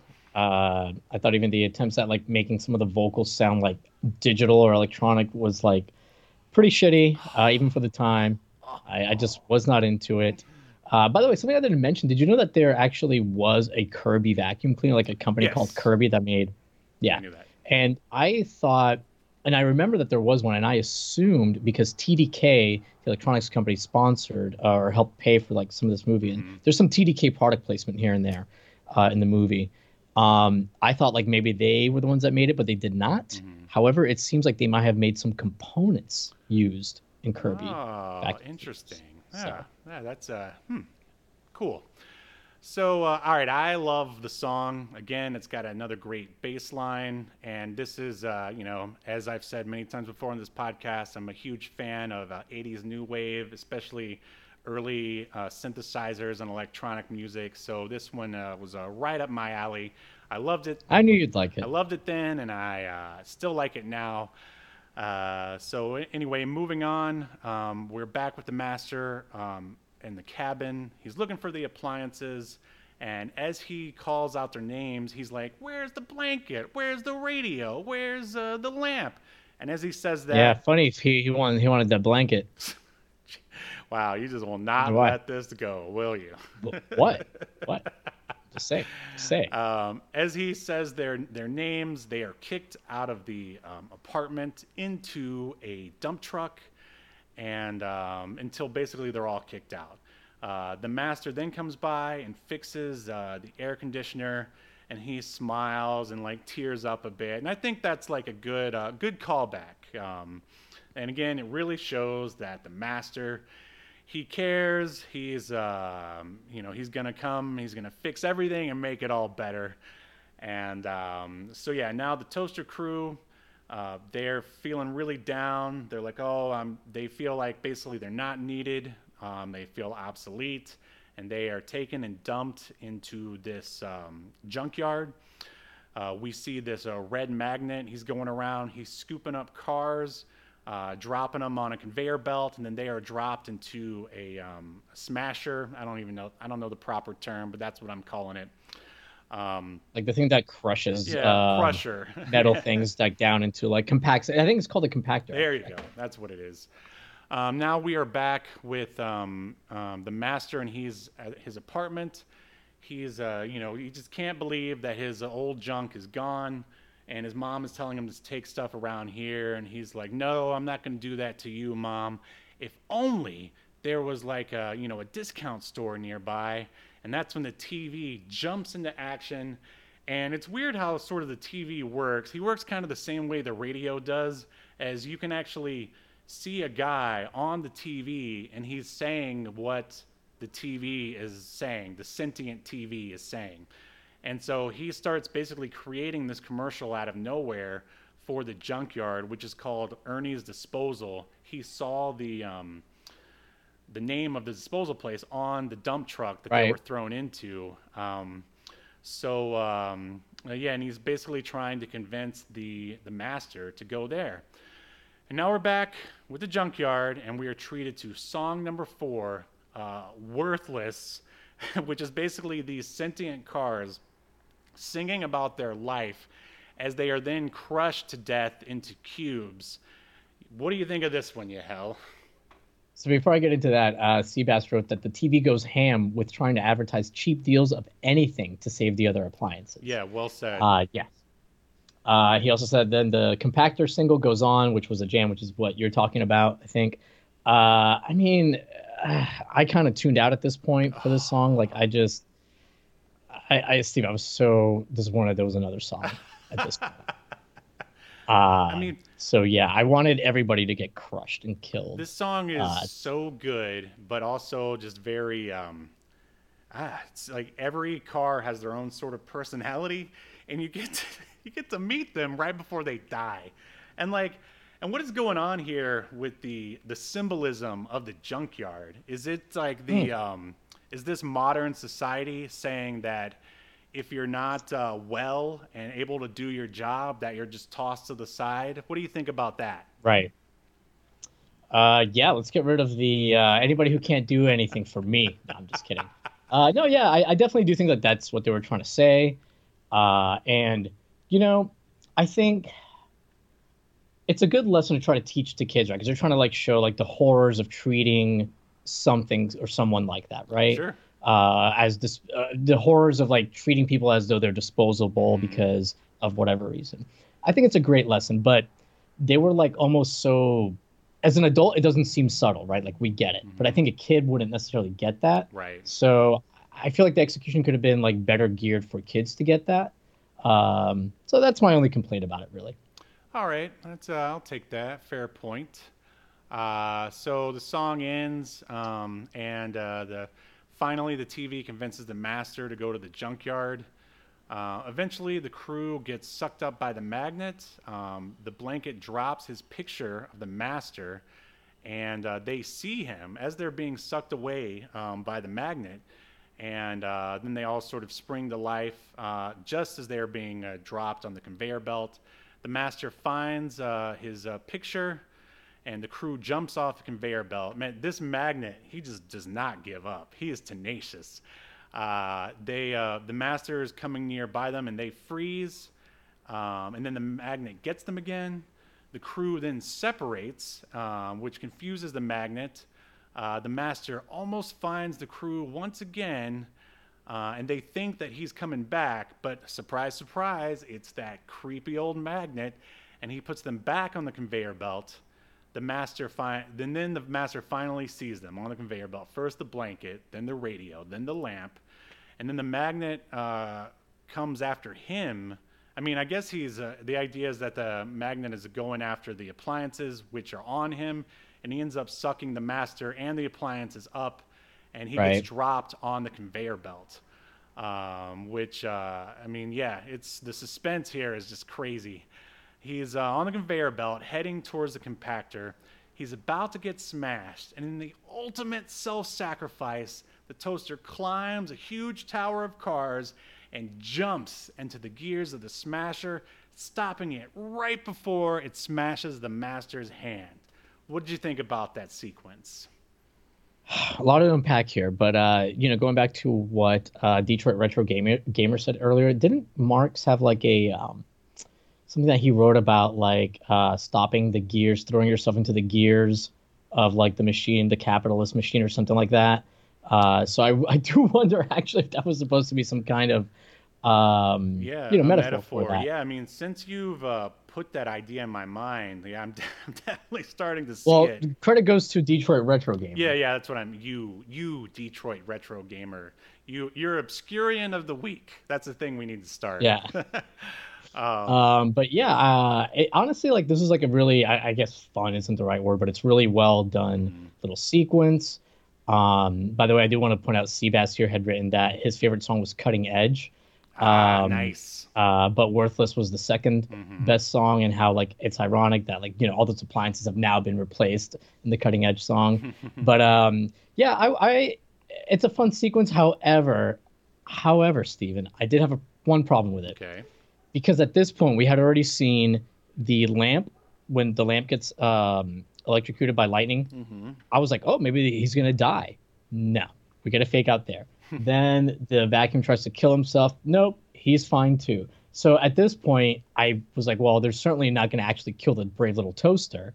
If they, so like I think like that stuff happening earlier lost its punch. They should have let like the lamp actually die or somebody die to make you think, oh, maybe the little toaster is going to be dead. Yeah, but all right. It's still a good scene. And as a kid, I'm sure if I was a dumb little fucking 6-year-old. Like you were, Steve, I would have, been like, oh my gosh. Like, but killing off anyone, I think, goes against like the theme because they killed the flower. They killed all those other cars. Yeah, but those guys were worthless. No, I mean, Oh, okay. but for our main protagonists, like the main theme here is, you have to again take one for the team. Self-sacrifice for the group, which all varies. But nobody really commits a sacrifice in the end But in the they group. did. Like Kirby. They're all fine at the end. But I mean, you can sacrifice without killing yourself. You hell, you know. We You, sacrifice 2 hours of our Sunday to do this podcast. this does feel like a sacrifice. This is my Oh, you hear cross. that? Hear that, audience? That's what your hell thinks about you. But yeah, I mean, and it is a kids movie or whatever. Again, I'm just coming at it from an adult point of view. Either way, though, to what you were saying, they do a great job of building suspense throughout the scene, and it is like satisfying to see like the toaster like make that like sacrifice, Right, right. even if you know he's going to be fine. Like I said, I just feel like it lost a little bit of its I feel punch. like Okay, are you I happy feel now? like you're about to start singing Creed. My My sacrifice. sacrifice. All right. Okay, we're almost there, ladies and gentlemen. Thanks for staying with us. Okay, so Yes, thank you. cut to we are once again in the master's apartment, and again he comes and he fixes the toaster.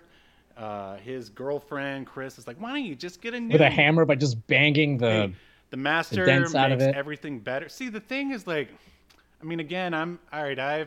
I've dabbled in Marxism, or at least his philosophy, and it's like, is there a philosophy where he says that someone's going to come along and fix everything and make it better? Like the master is going to come and fix everything? That doesn't sound like I don't something know. that they would be for. But anyway, I don't know, but I'm sure the master here is used to banging these more appliances. like So no, Master no. Bader. I mean, someone has to make that joke. I mean, I figured you would. See, I see. You're the one that's saying the words. You see, as a YouTube veteran, I don't say the words. I just make the implications. I'm like Dennis from It's Always Sunny. Oh, it's the It's the implication. implication, Oh, Steve. all right. Good Yeah, reference. Good reference. Okay. yeah, yeah. So yeah, he fixes the toaster. Everything's fine. Bangs it right with the hammer, with his Right. hammer. Yeah, he bangs it real good.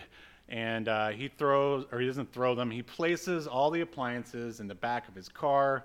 He and his girlfriend drive out to the sunset, and Kirby calls them all a bunch of junk. They all have a good laugh. The end.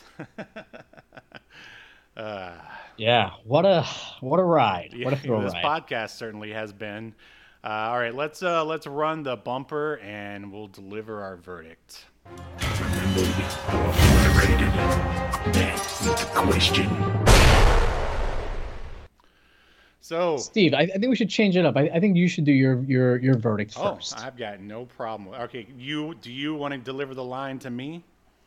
I will try my best. Have been drinking some platinum Bud Light seltzers. So we'll see. Steven, what do you think about the little toaster? Should it be banished to the bottomless pit of obscurity, never to be seen or heard from again? Or should it be remembered for all future generations? Oh, 100% remembered. I mean, Detroit Gamer wrote, to be honest, leave this movie in obscurity. I'm surprised about that. What? Too much trauma. too much for you there, Detroit? Come on. You're from Detroit. Isn't that place, didn't it used to be a hellscape? I mean, Man, therapy is expensive, man. yeah, it's true. Well, hey, This movie may have led some to therapy. don't go to therapy. Instead, just drink a six pack and listen or watch Obscurity Now. We'll make Drink some everything Bud Light seltzer. we'll make everything better, just like the master. But all right. So I think this movie should be remembered. The songs are great. The animation is great. The writing, the themes are carried out to their like fullest potential.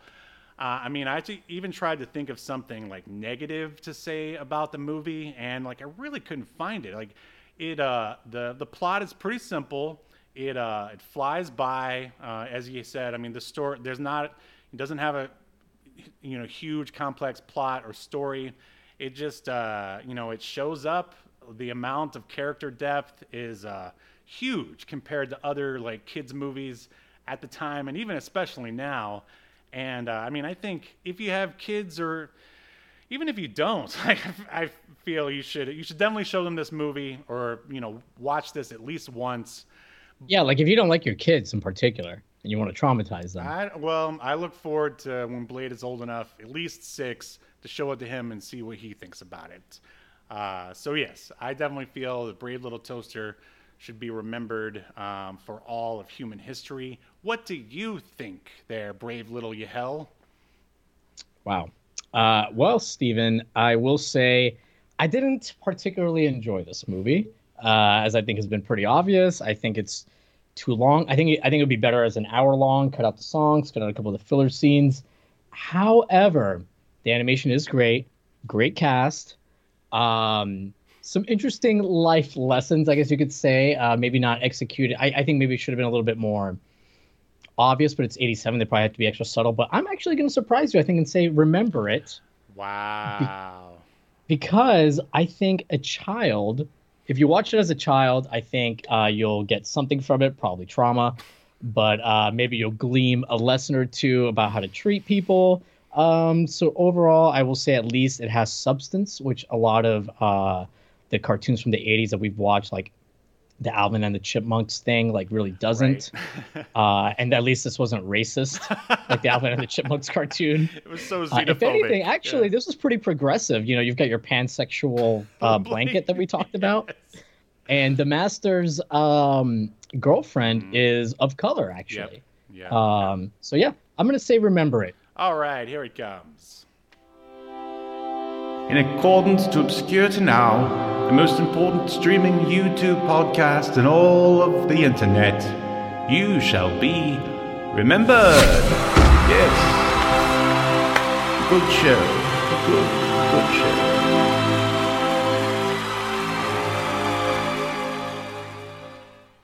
So, Steve, before you talk, Seabass said that I fucking love this movie. You got to be on something if you thought this movie sucked. Whatever you're on, I want 2 of it.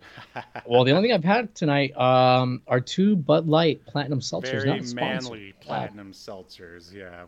Hey, they're 8%. But Seabass, like I said earlier, and I don't know if you were around for it, but like I had never watched it before today, so I don't have childhood nostalgia for it. So you got to like understand I'm coming at it from a 41-year-old's. Well, I mean, in the end, you still liked it. So if you're going to this con where Yahel is, you don't have to beat him up. You don't have to. I'm saying you don't have to beat him up. You're giving me a reprieve. Yes, Thank you. Yes. All right. Well, ladies and gentlemen, that's our show. One last announcement. Yeah, sorry we ran long, guys. Sorry. No, you're welcome is what you mean to say. Once again, I've got physical copies of my comic book, Escape to Earth, which will be available to purchase online at some point soon. Just make sure you stay tuned to this channel and or Twitter and all that other great stuff. And follow us on TikTok, and we will see you next. Follow us on TikTok at Reptilian Media. Yes, for God's sakes. Yeah. For whatever reason, the podcast is like getting bigger there. By the Detroit Retro Gamer said, thanks to y'all, I'll remember a nightmare. Well, yeah, I mean, if you follow us on TikTok, you'll get to see our hilarious commentary with actual like clips from the Brave Little Toaster and or whatever else we're talking about at the time. Yes, Steve has been doing an awesome job of putting together clips, thanks, and he throws in like actual obviously us talking, but then he can actually show footage of whatever, piece of media we were talking about. Screw you, YouTube. By the way, YouTube, can I have some money, please? All right. Yeah. We're big with the Zillennials now. I don't know what we are anymore. All right. So once again, we'll see you next Sunday, where we will be talking about the sensational She-Hulk #1, the comic book. All right. Goodbye, everyone. You've been enjoying Obscurity Now, a podcast that's recorded live to tape and streamed to Twitch and YouTube. Subscribe so you never miss an episode or hilarious quip. Take us with you by following the download links provided in the show notes to wherever you get podcasts. And take notice of our various social media links. If that's what you're into, I'm not here to judge. And make sure you join us live next week at 6 p.m. Eastern, 3 p.m. Pacific as we continue to discuss more obscure media only on Obscurity Now.